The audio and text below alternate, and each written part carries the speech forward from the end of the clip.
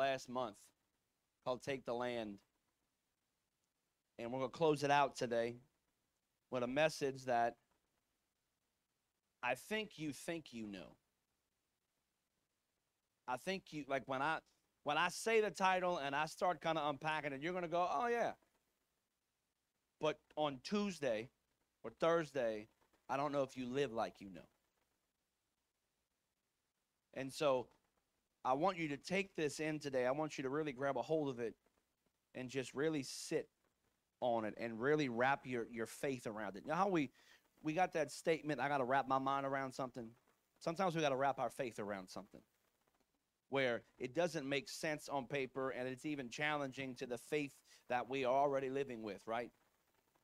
But there's a story. I love history in general, right? I'm a history fanatic, but I'm also like a military history guy, but I'm also a sports history guy. And in 1969, if you any of you follow the NFL, you guys have probably heard the story of Joe Namath's Super Bowl guarantee. It's 1969. At the time, they had the NFL and the AFL. They had two different leagues. And so for the Super Bowl, the champion of the NFL and the champion of the AFL would play. But the NFL was regarded as the better league, better competition, and things like that. And the AFL were kind of like the wild, they just have fun crew. And the previous two seasons in the Super Bowl, the NFL had just obliterated the AFL champion. Well, this year, the Baltimore Colts at the time were like the best team in the country. They went 15-1. They completely just annihilated everybody they played. Or playing the New York Jets, who were pretty much like a bunch of dudes playing backyard football and drinking beer on the sidelines. Just a bunch of nutcases, right? And their quarterback is named Joe Namath. If you've ever known who Joe Namath was, he's a guy that wears like a fur mink coat on the sideline, just really eccentric kind of guy. And they're interviewing him, and before the Super Bowl, and somebody yells out, "Hey Joe, we're gonna kick your blah blah blah blah blah. We're gonna win. We're gonna destroy you blah blah blah." And Joe Namath stops the press conference and says, "No, we're gonna win the game. I guarantee it." They were 17-point underdogs. The score prediction was going to be 42-16. That was the prediction that Jets were going to lose that bad. And he says, "We're going to win the game. I guarantee it." Nobody else from his team was in the room. He goes back, and I read this morning to make sure I have the story right. He was in the hotel room. He was in the hotel room with the defensive team captain. And he walks in from the press conference and he says, "Hey, I just said something. It's going to be all over the news in the morning." And he's like, "What?" He said, "I guarantee to win." And the defensive team captain said, "You did what?" It's like, "I guarantee to win." And he's like, "Why'd you do that? That's stupid. Oh, my God." He says, "Because I guarantee we're going to win." And they're interviewing that defensive captain. And the defensive captain said when Namath said why he did it was because he was positive they were going to win, that guy became positive they were going to win. And the next day, when the media got a hold of it and it was all over front page news, all over the headlines, the coach comes to see Joe Namath and starts chewing Joe Namath out. "Why'd you say that? Why'd you say that?" "Because I guarantee we're going to win." And when he said it, the coach started buying into the fact that I guarantee we're going to win. And eventually the entire roster bought into the guarantee. 53 people bought into it. The rest of the world thought they were crazy. But 53 people said, "I guarantee we win the game." And if you go look at the numbers, it's not this high-scoring game, but it's one of the most, like, complete dominations in the Super Bowl era ever. The Jets completely embarrassed this other team, all because they guaranteed they were going to win. Because somebody said, "I guarantee you're going to win." I'll let you know something this morning. Somebody has guaranteed you're going to win. It's done. It's finished. It's over. Doesn't matter what it looks like. Doesn't matter what the score is. Doesn't matter how you feel. Someone has guaranteed you're going to win. Do you know that? See, like I said a minute ago, you think you know it. We think we know it. We say we know it. But do we really know it? The title this morning is Take the Land. All came to pass. All came to pass. Let's go to Joshua chapter 21. Joshua chapter 21, verse 43. Joshua 21, verse 43.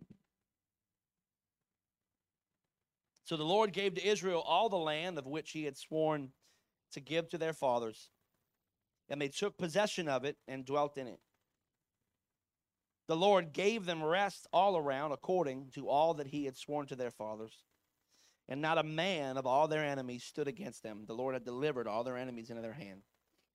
Not a word failed any a good thing which the Lord had spoken to the house of Israel. All came to pass. Heavenly Father, I thank you this morning for your presence. I thank you that you're here. I thank you that your word is alive and active. I pray, God, that as I speak this morning, that we would wrap our faith around this word this morning, that we'd be able to live day in and day out, knowing that you are faithful to see your word through to the finish. Father, we thank you for this morning, for what you're doing in our lives and our hearts and in this church. And we honor you and we praise you in Jesus' name. Amen. I want to jump right in this morning. There are 4 things I'm going to show you from these couple of verses about how God brought it to pass, that all things came to pass. The first thing that we see is that God remembers his word. How many of you are thankful that God remembers his word? The book of Isaiah says that he watches over his word to perform, and he's waiting for people to stand on his word, to pray his word, to declare his word. He's waiting for people to do it. See, a lot of times when people ask me, Pastor Chris, I don't know how to pray. Read the Bible. I don't know what to say when I pray. Read the Bible. You could pray the Bible. People have asked me all the time, how'd you learn to pray? 2 things. I learned to pray. My mama gave me a Prayers That Availeth Much book when I was younger, and then I went to prayer meetings. And I just listened to other people pray. And when I heard somebody pray something, I was like, I'm going to try that. And I heard somebody else pray something, I'm going to try that. There was a lady in Chalmette, she's going on to be with the Lord. Her name was Eileen Englehart. And Miss Eileen occasionally spoke sentences that weren't scripture. Occasionally. But for the most part, when you were around Miss Eileen, she was quoting scripture. We played one time, we had a Bible trivia game in Chalmette for some leadership event we did. And we gave, I would ask a question, but you couldn't give the answer without the scripture reference. And so I would say the question, and my brother Cliff was on Miss Eileen's team. And so he literally would just raise his hand. Didn't know the answer. He was just quicker than the other people. He just raised his hand. And I'd go, yeah, and he'd go, what is it? And she'd tell him what it was. And then answer me. And we finally had to okay, that's illegal. You can't keep doing that. She's a cheat code. She needs to stop playing. I remember Brett being pretty mad that day, actually. But regardless of what I'm saying, is that the word was in her, and because the word was in her, she began to pray the word. And as she was praying the word, God would do things. Because he's watching over his word to perform it. Here, in verse 43, we see the Lord gave to Israel all the land which he had sworn to give to their fathers. This is important. Notice how it's written, the Lord gave to Israel the land which he had sworn to their fathers. God was faithful to his people. God was faithful to his word. God had told Abraham years and years and years and years and years and years ago before this. I believe it's like 600 years. That God had told Abraham, I'm going to give you this land as your descendants, and it's going to be as many as the sands of the sea. This is how many you're going to have. I'm going to give this to you. Yet it had taken this long to come to pass. But God, here it says, so the Lord gave to Israel all the land which he had sworn to give to their fathers. See, what you don't understand is many of you right now are walking in the answered prayer to your grandparent who died before it ever came to pass. My grandfather went to be with the Lord in 1998. There are things that he prayed over my life that I'm just beginning to walk in. Even though he's no longer here, I am still walking in the answered prayer that he prayed because God is faithful to his word and he's faithful to his people. See, you might be thinking, I'm not seeing the result of my prayer. No, you may not see it in this life. Because Abraham didn't see the fullness of the promise in his life. But he ended up seeing the fullness of the promise, and he sees it every day. Every time a new believer goes home, he gets to be with the Lord. Abraham realized that's another piece of the seashore. That's another sand on the seashore. That's another star in the sky. That's another descendant of mine because they believed in Jesus. So we see that he remembers and he's faithful to his word. 2 Timothy 2:11-13. This is the faithful saying, for if we died with him, we shall also live with him. If we endure, we shall also reign with him. If we deny him, he will also deny us. If we are faithless, he remains faithful. Watch this, because he cannot deny himself. When I said earlier, you got to wrap your faith around. There's sometimes that God will call you to do things that you're like, oh, I don't know about that. I'm not sure about that. But you want to. Jesus comes to pray for the sick man, and he says, Lord, I believe, but help my unbelief. I'm going to tell you a secret. I think one of the most honest prayers a Christian can ever pray is, Lord, I believe, but help my unbelief. Lord, I'm not sure how you're going to get me. I believe you will, but this one's tough. I'm struggling through this one. I don't understand this one. This doesn't make sense. I'm not sure why you chose to do it this way. I believe, but help my unbelief. Because even when we are faithless, even when we are low in faith, even when we are overwhelmed by doubt and insecurity and fear, but we're trying, we're clinging with every piece of fingernail we have to the Word of God. We're trying as hard as we can. And we feel like we're being drugged behind a boat without the skis, just holding on to the rope. Never happened to you? Happened to me one time. I was kneeboarding, and the kneeboard was gone, and I never let go of the rope. And that was pretty unpleasant, like 3-second boat ride. Sometimes that's what living this Christian life is like. You're drugged behind a boat without the kneeboard, and you're just bouncing on top of the water. But I'm holding on to him with everything I've got. It's a struggle, but I believe that you're going to figure this out, God, because he remembers his word. And even when I'm faithless, even when I don't have it all figured out and put together, he's still faithful. How amazing is that? You realize how awesome that is? That he's faithful even when we aren't?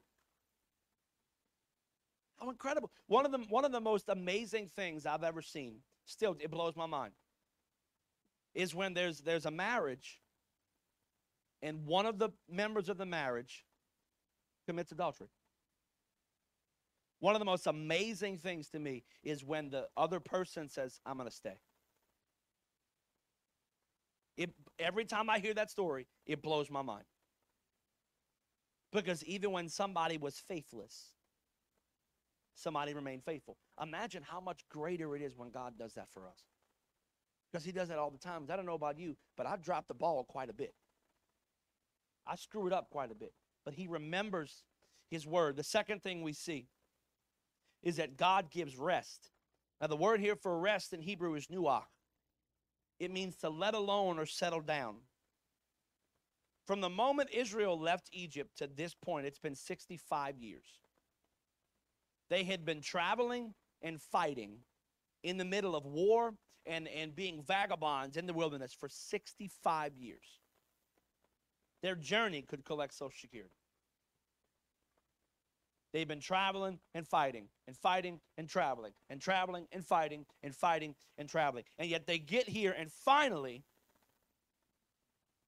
God brings them to a season of rest from their fighting. Now, it's very important to realize that the season of rest from their fighting wasn't a season of rest from responsibility. And see, for some reason, a lot of Christians believe that when they come through a season and God moves and God does something, they get to just kick back and go on a spiritual vacation. But the last time I checked, even on vacation, you still got to eat. Even on vacation, you still got to brush your teeth and bathe. I mean, I hope. If so, I ain't going on vacation with you. But even when you go to an all-inclusive resort, you ever been to an all-inclusive resort? I've been to one. Went to Jamaica about 10, 11 years ago. This is incredible. I'd go back right now. I'd get on a plane. I'd buy clothes when I got there. It was incredible. And they had food, people walking, like trays of just cheeseburgers, just walking around. You want one? Here. It was incredible. But I still had to eat. I still had to bathe. I still had to shower. I still had to take care of myself, even in a season of resting. Even when we've come out of a trial and out of a storm, the responsibility of living this life doesn't change. But God gives rest, and this is what that rest feels like. How many of you remember being in school? Some of y'all, that's a little while ago. I understand. Not everybody, but some of y'all might be been a minute. But You ever went to, when you were in school and you had a big test coming up that you had to pass? You ever been there? I've been there before. And you just had to pass that biology test. You had to pass that math test, and you were stressed. You were studying, you were stressing, you were nervous. You went to school and you had the bubble guts. You didn't know which way it was coming. You was all nauseous and nervous and panicking and freaking out, and maybe you cheating, wrote your stuff on the bottom of your shoes, on your hand, or on your sleeve. Or you had to pass, right? And the stress, and you couldn't think. Like, it just completely overwhelmed you. And then you took the test, and then you got your grade, you passed, and then you graduated, and now it's been 20 years, but yet you still remember right now what that stress felt like. But you don't stress over it now. Why? Because that season is over. You remember what the stress felt like, but you're no longer in that season. That's the rest he's talking about. You've had young babies at home, infants or babies that just don't want to sleep. No matter how much you medicate them, they still don't want to sleep. I may or may not have had suggested NyQuil to children before, maybe. In the proper dosage. But that baby, it's all night. Lord Jesus, help me. I have learned something, though, that moms have better hearing than dads. I don't know if you knew that. We just had a sleep regression where, like, my kid forgot how to sleep. Benjamin just forgot how to sleep. He's 5 months old and just like, yeah, I don't know what that is anymore. I never heard a thing. Last Tuesday morning, we wake up. Caitlin's like, you slept good? I'm like, yeah. She's like, well, I didn't. I'm like, what are you talking about? She's like, the baby was up 6 times last night. Like, I never heard a thing. She's like, oh, I know. You snored the whole time. Like, I don't understand. I do not hear a thing. Now, when we had my older kids, when they were younger, I did. Maybe I just care less. I don't really know I'm not sure what's going on with that. But when my older kids were younger, I can remember every 2 hours the crying. And remember trying to find a way to intravenously insert coffee the next day to function because you're so exhausted from the stress and you're on edge and everything's crazy. But once my daughters got older, we left that season. I can remember the stress, but I'm no longer in it. That's the rest we're talking about. It's not that you don't remember that season or remember that fight anymore. What it is you've moved past it. I want to tell you something this morning. God will bring you to a place of rest in the season you're in. But that rest doesn't mean your responsibility's over. I need you to hear that. Because this next point here really matters with that. Because you see, God defeats the enemies. This here is from verse 44, I'm sorry. The Lord gave them rest all around according to all that he had sworn to their fathers, and not a man of all their enemies stood against them. The Lord delivered all their enemies into their hands. Now, all the Canaanites were not conquered. I mean, they were all conquered, but they weren't annihilated. If you read the story of Joshua, there were many of the tribes that they did not wipe out like they were supposed to. They conquered them. They put them in a place of submission where Joshua and the Israelites were in charge, but they didn't annihilate them all. But regardless, all of the enemies in the land had lost. They had been put in a place of submission to the Israelites. 2,000 years ago, every enemy you will ever fight was conquered. Thank you for the two people who rejoice at the fact that 2,000 years ago, every enemy you are ever going to face was conquered and defeated. Every single one. But it doesn't mean it was annihilated. And see, I need you to catch this morning. Just because Jesus won victory on the cross doesn't mean we don't have a responsibility. And there's this idea in Christianity that the moment I give my life to Jesus and I apply the work of the cross to my life, everything is peaches and days on the beach. And that is a lie from the pit of hell, because the enemy is alive and active, and he's after ruining your life and getting you to spend eternity outside of Christ. That's his whole purpose. And we have a responsibility that even though the enemy was conquered and defeated, he has not been annihilated yet. See, Israel was given victory from war, but not victory from responsibility to guard what God had done. If you read the story, it literally says that all the days of Joshua's life, Israel had rest from war. All the days that Joshua was alive. But Joshua dies.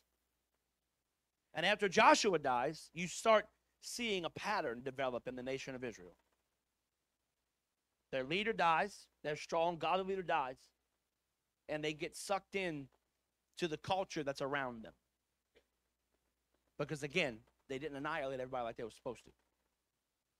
And they get pulled into the culture, and they start worshiping the gods of the Canaanites. And then God sends an enemy to conquer them. They begin to cry out to God. A strong leader rises up, sets them free from captivity, and then they're free for a while, and then they fall back into sin. They fall back into captivity. They're delivered again. They fall back into sin. They get brought back into captivity, and then this happens over and over and over again. Why? Because Israel had a victory, but they never guarded it. As a pastor, as long as I've been serving the Lord, one of the most painful things to watch is when you know for a fact that somebody was set free from something, and a year or two later, they're back at the altar for the same thing. Why? It's not because God didn't keep his word, it's we didn't keep our guard. And then we blame God. Well, he must have never set me free. No, he set you free.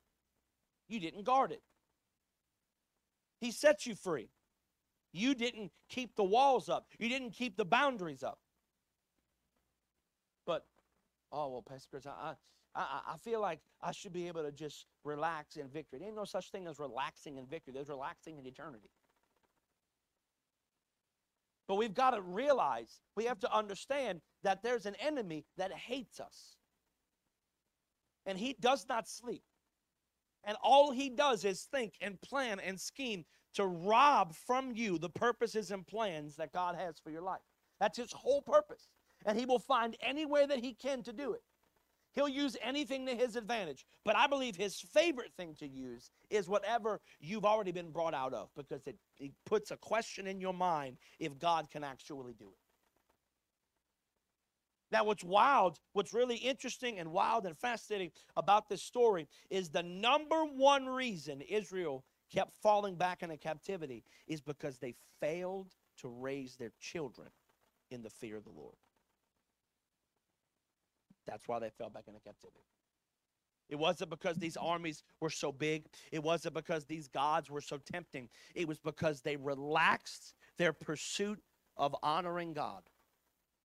It's because the standards that were set in one generation were not held up by the next one, and were not held up by the next one, and were not held up by the next one. Oh, we don't need to do that. Papa did that, but we don't need to.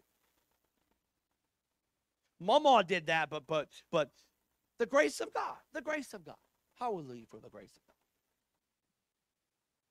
Very few things frustrate me more than people who take advantage of the grace of God. That, I can get away with this because God's grace.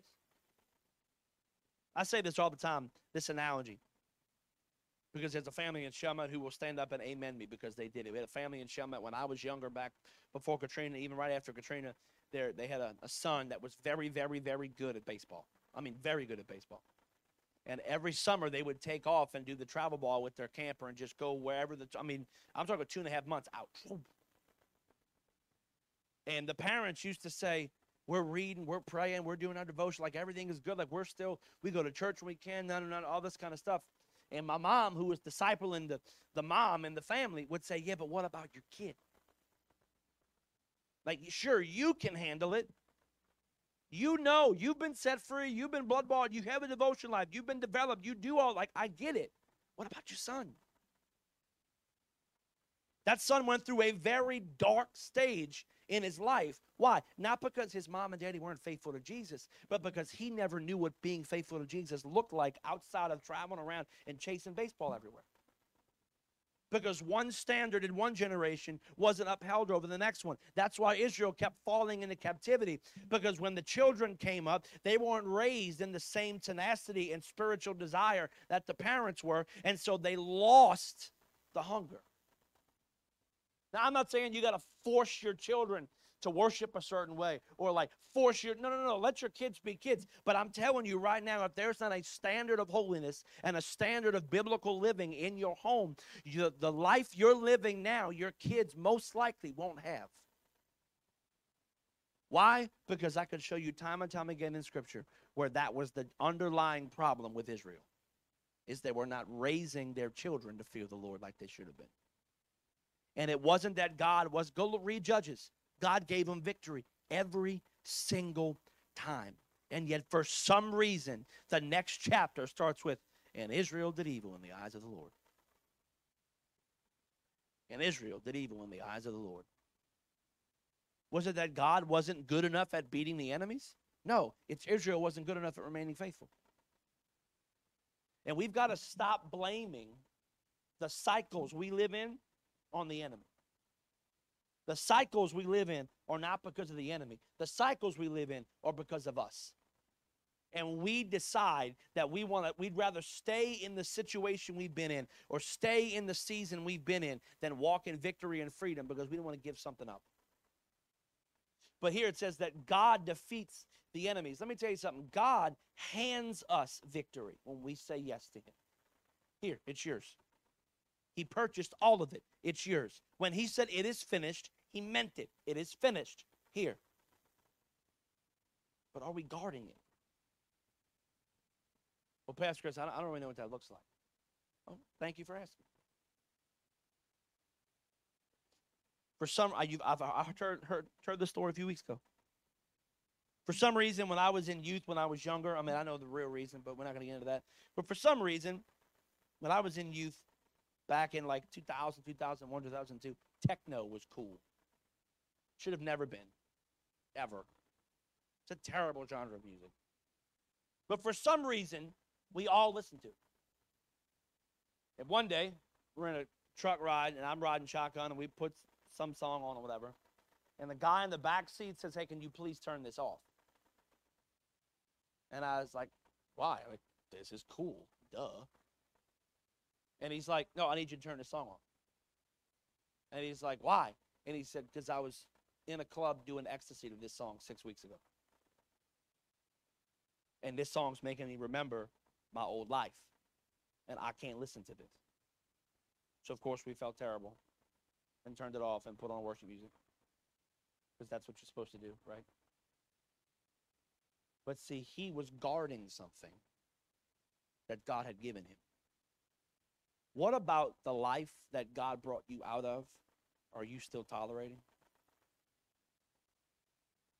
What about the life that you begged to be set free from? That you were at the altar weeping when he set you free from? What about that life are you still tolerating? Because that right there is how we end up back in captivity. That right there is how we end up back in bondage again.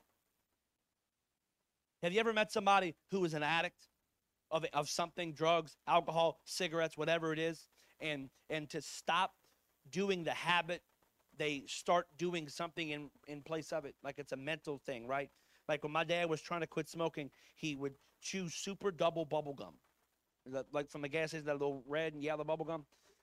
Y'all, my dad would go to this gas station in Chalmette, and they would order him a 500 box because he was a private investigator, so he would sit in his truck all day. And whenever he wanted to smoke a cigarette, he would chew the bubble gum. He would chew the bubble gum. He wasn't free. He was just switching his addiction to something else. There's a lot of people who think they're free, but all they've done is just exchange one addiction for another. And they're not free. Because freedom from addiction is when I don't have to do anything because my body tells me to. That's the freedom from addiction. Well, Pastor Chris, I got to eat. No, you don't.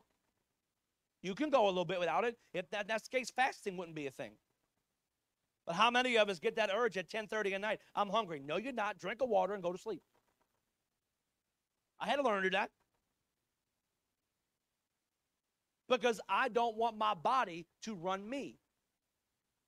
I want to guard the victory God has given me. Because I'm going to tell you this right now. If you can't say no to a Kit Kat, if you can't say no to a movie, if you can't say no to a song, how are you going to say no when the enemy has set you up for weeks?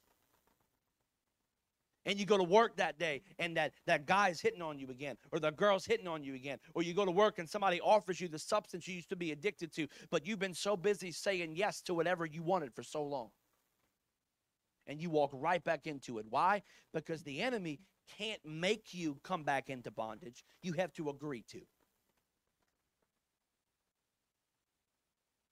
But God defeats the enemies. It's our job to guard the victory.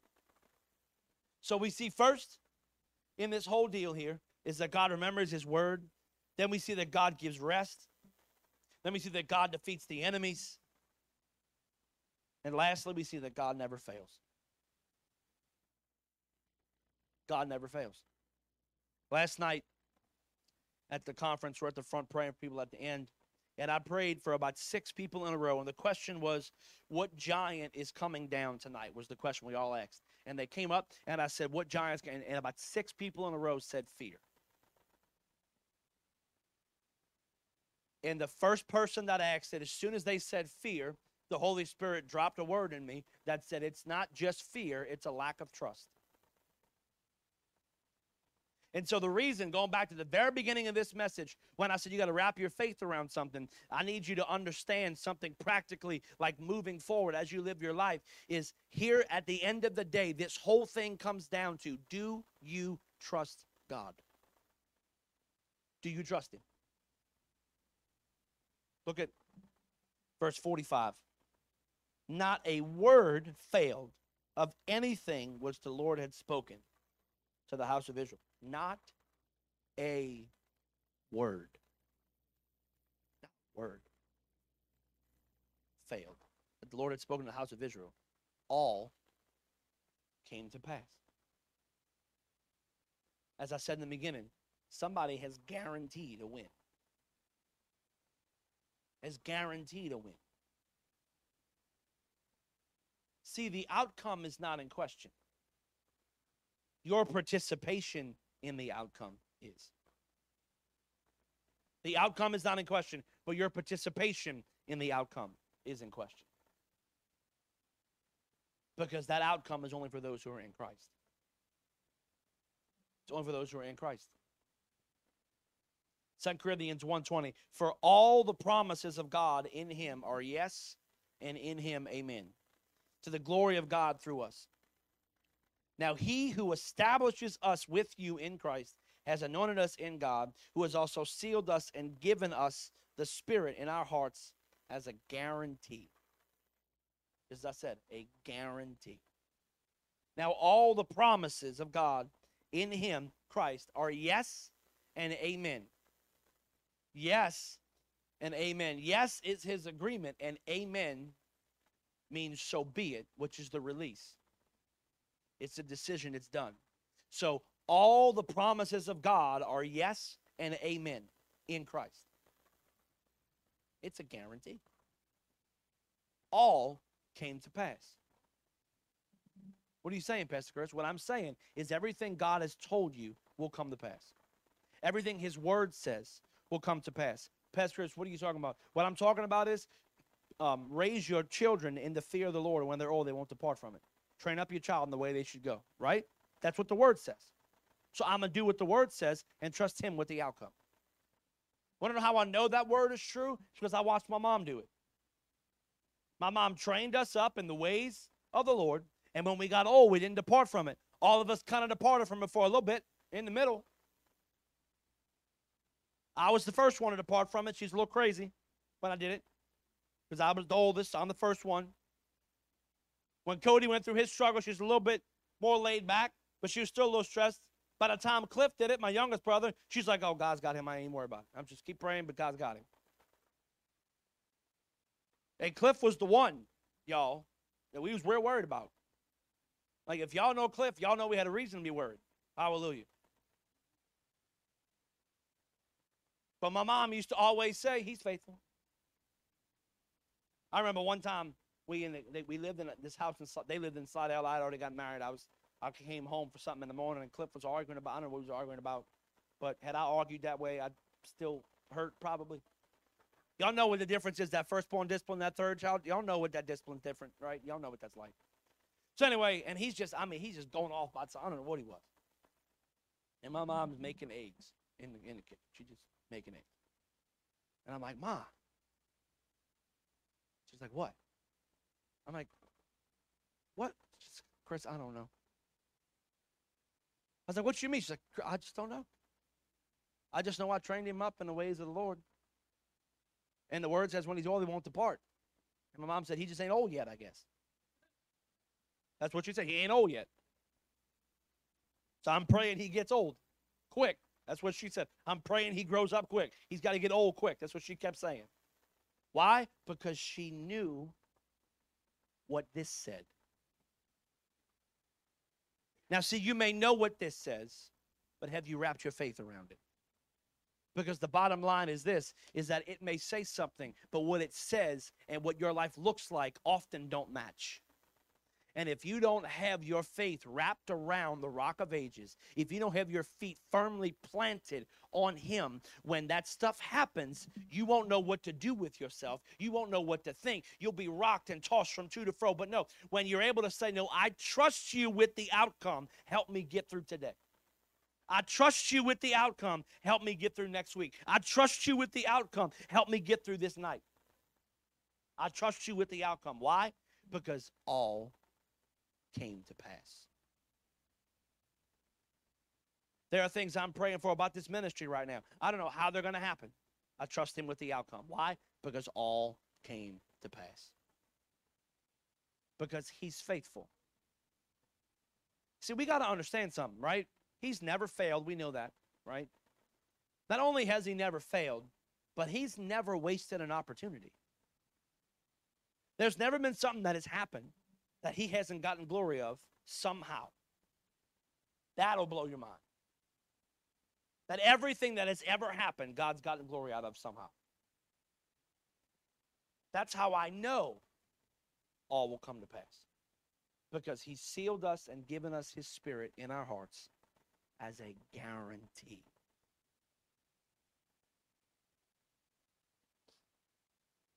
Next Sunday night, we're having the service, honoring Brother Carl and Sister Dawn, doing the transition thing.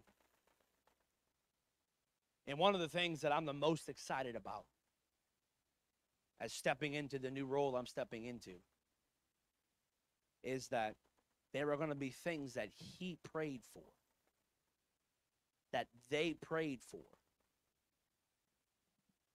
that will happen in front of me. Why? Because all comes to pass. Because it's not for their glory. It's not for my glory. It's for his. Because all came to pass. This morning, I want you to know there's a guarantee to those who are in Christ. So the question is, are you in Christ? That's the question. And you see, sometimes people wonder if they're in Christ. I think, I might, maybe, kind of. Let me ask you a question. Do you ever wonder if you're in a swimming pool? You shouldn't. Like, if you are, let's talk. You've ever like, I'm not really sure. I might be in a pool right now. No. You know when you're in a pool. I'm a deer hunter. When I was learning how to deer hunt, I first was hunting by myself. I'd come off the stand and I'd say, I think I saw 2 deer. And my dad would say, no, you didn't. Like, what are you talking about? He's like, when you see a deer, you know you saw a deer. It's like you know you saw it. You don't think you see one. You know you saw one. And then I remember the first time I went to a hunt by myself and saw a deer. I was like, oh, yep. I didn't think. I knew. If you think you're in Christ, you're not. Why? Because I know I am. Just like I don't think I'm in a pool. I don't think I'm in the shower. I don't think it's hot or it's cold. That might be preferential, but to be honest, we know the difference. I know. Pastor Carl preached a message years ago, one of my favorite messages he's ever preached. It was called I've Been Confirmed. and about how he knew he was right with God. And the things that happened in his life that confirmed the fact that he was right with God. I'm asking you this morning, are you in Christ? Positive that you're in Christ. Not I think I am, not I kind of am. No, I know that I know that I know that I know that I'm in him. Would you bow your heads this morning? You may be here today and you may be saying, Pastor Chris, I don't know. I don't know.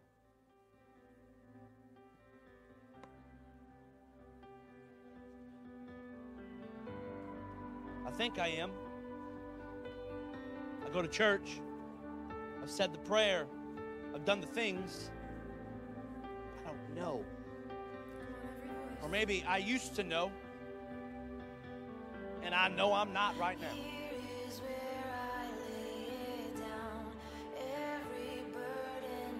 2,000 years ago, Jesus hung on the cross and died to pay the price of all of our sins. And 3 days later, he rose again with victory in his hands for us. It's a free gift that he gives to all who believe. It's a free gift to all who believe.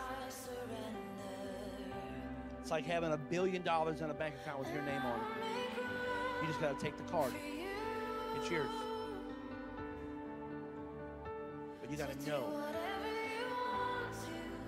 So my first call this morning is if you hear this one, you can say, you know what, Pastor Chris, I don't know.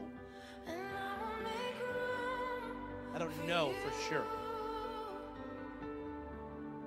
Like I said, maybe you think you know. Maybe you've done the church thing for a while, but you don't know. Maybe you know you've walked away and you're not in right standing with God today. If you're here and you can say, Pastor Chris, I need to give my life to Jesus for the first time, I want to recommit it. Just put your hand up, put it right back down.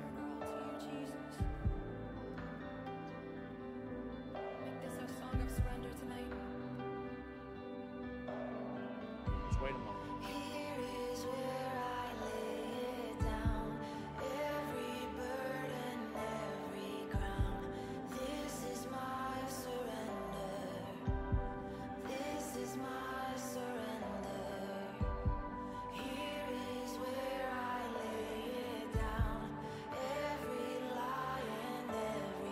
Wait for a few more moments. To know for sure.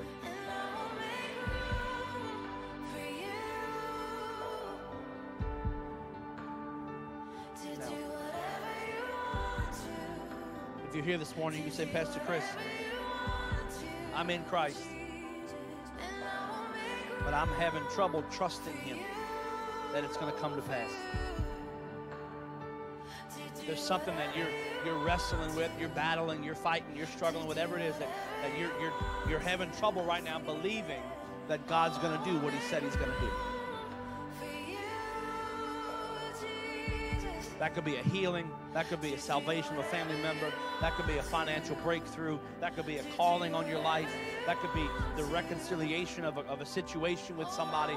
That could be an addiction. That could be whatever it is. You're struggling right now, trusting God that it's going to come to pass. If that's you, I just want you to come out of your seat and come join me as we're going to pray with you. Regardless of who you are, if there's something that you are needing to trust God in more, get up out of your seat.